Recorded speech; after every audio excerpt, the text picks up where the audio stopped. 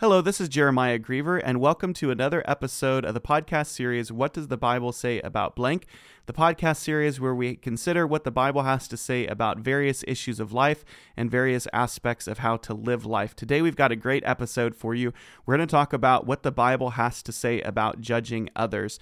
And let me tell you why I think this is an important topic that we need to talk about, and even more significantly, that we need to know what the Bible has to say about it.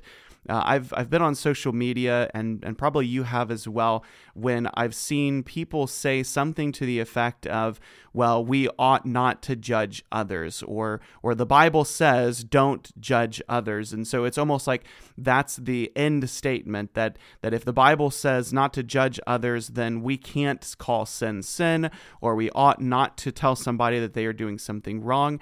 And so this is something that's pervasive. In fact, I would venture to say that if somebody knows something about the Bible and they're trying to dissuade you from applying the Bible, it's probably because they're applying this statement from Matthew 7:1 of judge not, lest ye also be judged, at least putting it in the King James Version.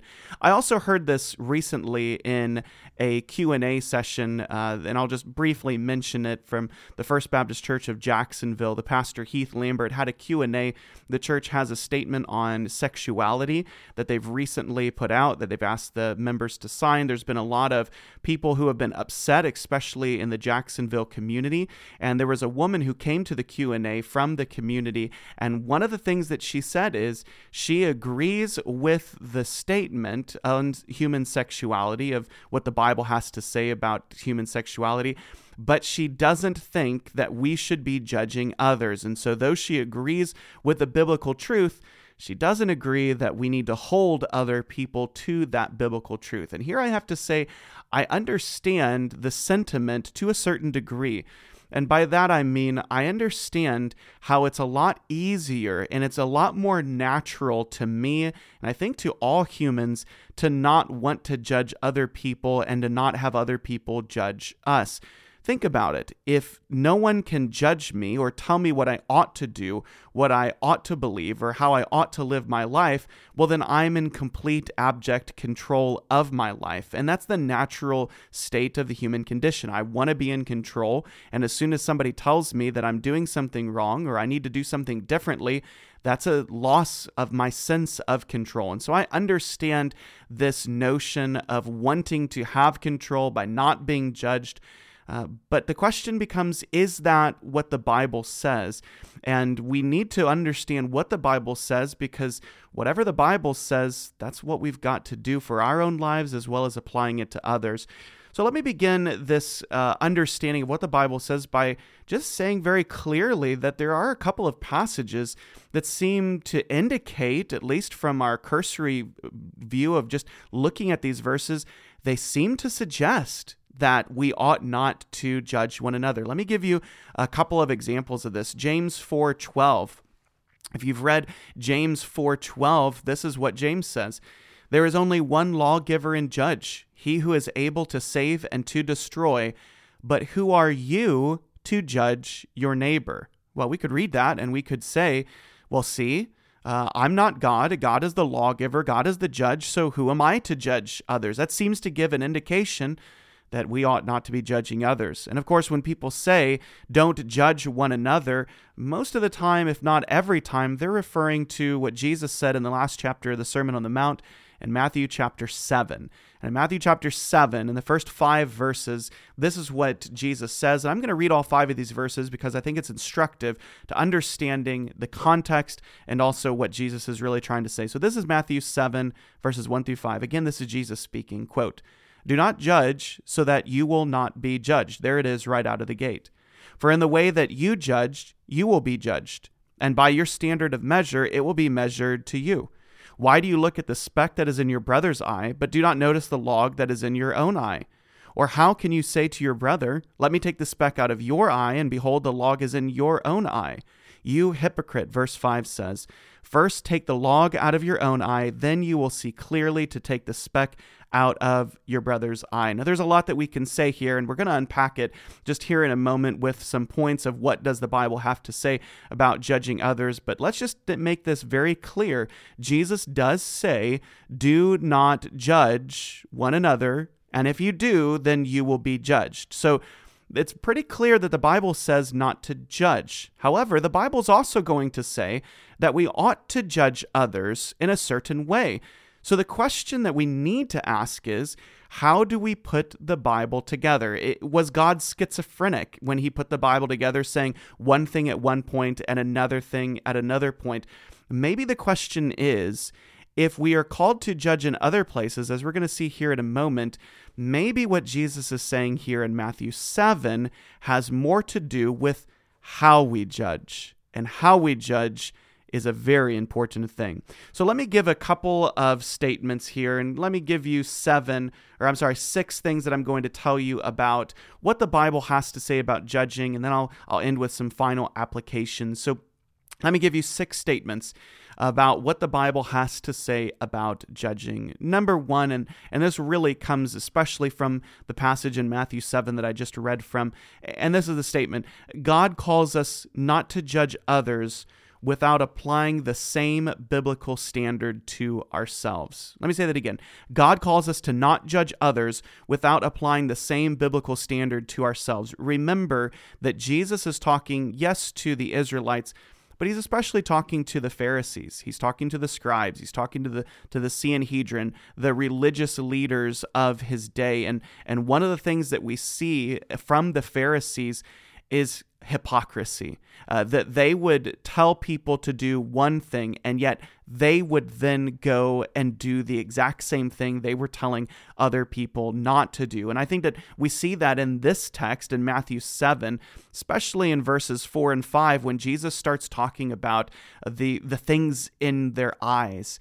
And of course, we understand that Jesus is not being a literalist here. He's not saying that your neighbor has a speck in their eye and you literally have a log in your eye. What is he saying? He's saying that you cannot try to tell somebody else not to do something when you are doing the exact same thing. And that's the big problem that Jesus is getting at here. People who want to say, hey, you should stop doing this, and then turn around and they're doing the exact same thing that they've said not to do. And Paul picks up on this in Romans chapter 2, verses 1 through 3, when he says, "Therefore you have no excuse, O man, every one of you who judges. For in passing judgment on another, you condemn yourself because," listen to this, "you, the judge, practice the very same thing." Did you hear that? You practice the same thing. And then Paul continues in Romans 2. "We know that the judgment of God rightly falls on those who practice such things," of doing the same thing that they judge others of. "Do not suppose, O man," Paul says, "you who judge those who practice such things, and yet you do them yourself, that you will escape the judgment of God." Do you see that the problem there is that you are doing? The problem of judging others is doing the same thing. God is very interested, very involved in what are we doing. And so when we ask this question, what does the Bible have to say about judging others? We have to say that you cannot judge someone else if you're doing the exact same thing. That is the seat of hypocrisy. There's a second thing that we need to say here about what the Bible has to say about judging others, and that's this. Scripture tells us that we can and ought to judge, but solely from what is discernible, that's outward, not from what is hidden, that's the desires and the motives. That is to say, that Scripture says you and I cannot judge based off of the things we cannot see, which is the inside of a person's heart. However, we can and ought to judge from the things we can see. Now, this is very important, because if we're not careful, we might think, well, I'm supposed to judge others, and I see this person, and I think that they're doing this for that reason.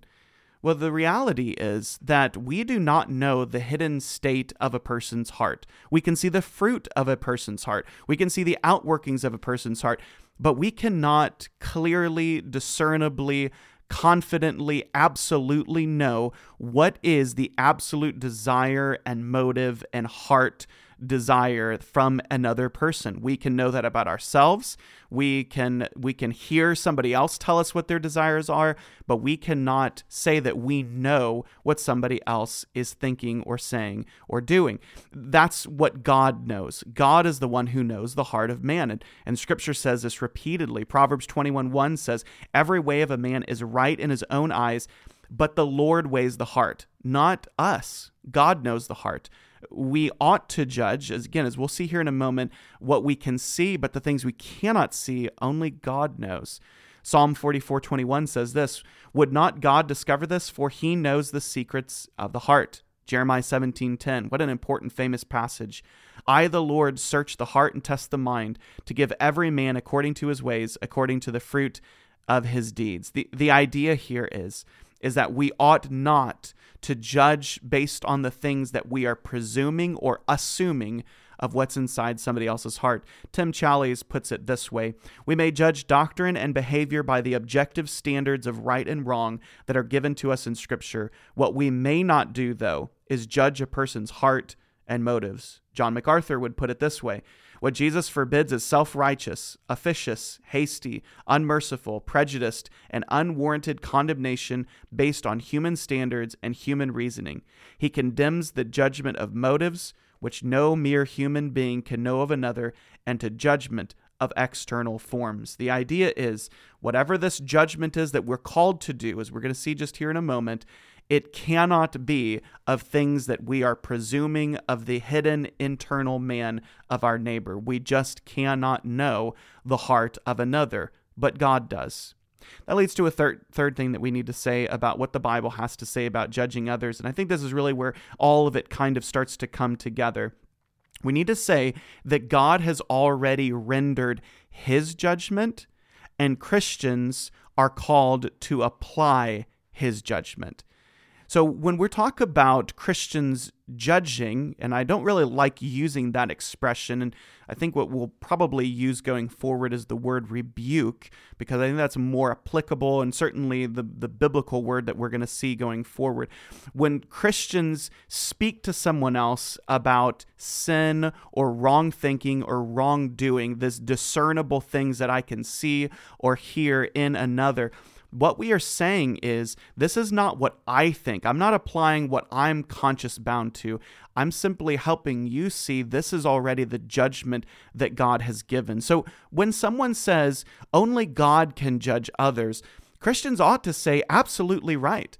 And when we open the Word of God, he's already given us his judgment on others. So let's just say a Christian says, or at least someone who says that they are a Christian, they say, I am believing in Jesus, and yet they are living in sin, at least what the Bible says is sin. Well, what's the Christian response to that person? The Christian response is, God has already rendered his judgment. We don't have to wonder, what does God think about that action if he's already told us that action? That's the idea of Christian judgment. It's not applying things that maybe I and my conscience feel I ought not to do, and therefore I need to tell you that you need to not do that. Instead, it's saying, what has the Word of God said? What has the judgment of God that he's clearly revealed in Scripture? What does that say? And then help another person understand the mind of God. It's very important for us to say that Jesus is describing we ought not to apply our own judgments. That's very true. But he's not saying that we shouldn't apply God's judgments. That's a very important distinction. We apply the judgments of God, not the judgments of man. And let me just say this then. If you are a Christian listening to this podcast series, first of all, I'm very thankful that you're listening. But secondly, I would also say this. You and I need to be diligent learners and studiers of the Word of God to know what does the Word of God say. That is the only way that we will be able to rebuke one another, lead one another, draw one another closer to Christ, is if we know clearly what the Word of God says and we know how to apply it. I think that leads into the fourth thing that we can say about what the Bible has to say about judging others, and it's this. Telling others what God's judgments are, as we just said, must be loving. It must be loving. And here's a couple of just verses, and then I'm going to give you a couple of examples of this. Proverbs 27:5. I would encourage you to look up Proverbs 27:5 if you've been struggling with this issue especially. The Solomon says, better is open rebuke, and I think that's a better word than judgment, at least in our common vernacular. Better is open rebuke than hidden love. Let's turn that around. Hidden rebuke or open rebuke is better than hidden love. Well, what does open love do? Open love is open rebuke. That's what open love looks like. It's observable love. It's helping somebody understand what God would have them to do. Or listen to James 5:20. James, this is the very last verse in the book of James, says this: let him know that whoever brings back a sinner from his wandering will save his soul from death and will cover a multitude of sins. What greater love can you have for your fellow man than to help a person come back to Christ and literally, as James says, save that person's soul? What an amazing testament of the love that leads us to not be quiet, that hidden love from Proverbs 27, but instead to speak clearly about the judgments already rendered by God. Now, I can imagine some of us are here and maybe we're struggling thinking, I just don't know how this applies. This is a difficult concept for me to understand. So let me give you a couple of examples here. And perhaps these are superfluous, unnecessary, but they might really help us think through this in very practical ways. So just an example of what this love looks like of judging or rebuking others. I want you to imagine that you're in a car. And in this car, you're in the passenger seat and somebody else is driving, and there's no posted speed limit, but you know exactly what the speed limit is, and you know that your friend who's driving is going over the speed limit. You also know that there's a cop who's sitting up ahead, and he's hiding behind a billboard, and you know that this cop just loves to catch people who are speeding through here. What is the most loving thing to do for your friend who's driving over the speed limit, who's about to pass a police officer? Well, the most loving thing to do for a lot of reasons would be to tell this person, hey, you need to slow down, you're breaking the law, and there's going to be consequences to that. So too is the rebuke of a Christian to someone who is sinning. There is love because you know, A, they're breaking the law of God, God's judgment's already given, and B, you know that there's going to be direct consequences to that. Let me up the ante a little bit with a second example. Suppose you know that there's a house, and you know inside the house there's a man who's just completely crazy. He has a loaded shotgun, and he's sitting in his chair right behind the front door with that loaded shotgun pointed to the front door, ready to blast the next person who walks through the door. Suppose you're outside the house and your friend comes up and your friend begins to go up to the front door to go inside the house where the man with the loaded shotgun is. And I don't mean this in some ridiculous way. I mean this in a very serious way. What is the most loving thing to do for your friend in that moment? The most loving thing to do is to not just be quiet and let that person go to where harm will be found upon himself, but instead, the most loving thing to do is to warn that person, don't do what you're about to do. There's a better way, and there's danger behind this door that you are following. So too is the rebuke of the Christian. Let me give you one more example here, and I don't mean to push this too far, but what's the most loving thing to do if you have a child, or if you have a friend, or if you have a brother or a sister who is harming themselves, self-harm, or they are threatening or wanting to take their own life? If you were to walk in, and of course this is a hard analogy, but if you were to walk in on somebody that you love who's hurting themselves, you're not going to just walk away and say, I hope they can figure that out. I'm just going to let God judge them, not me. A loving person is going to do anything they can to stop the person whom they love from inflicting physical harm to themselves. I think that's a basic common agreement. But think about the stakes in the spiritual realm.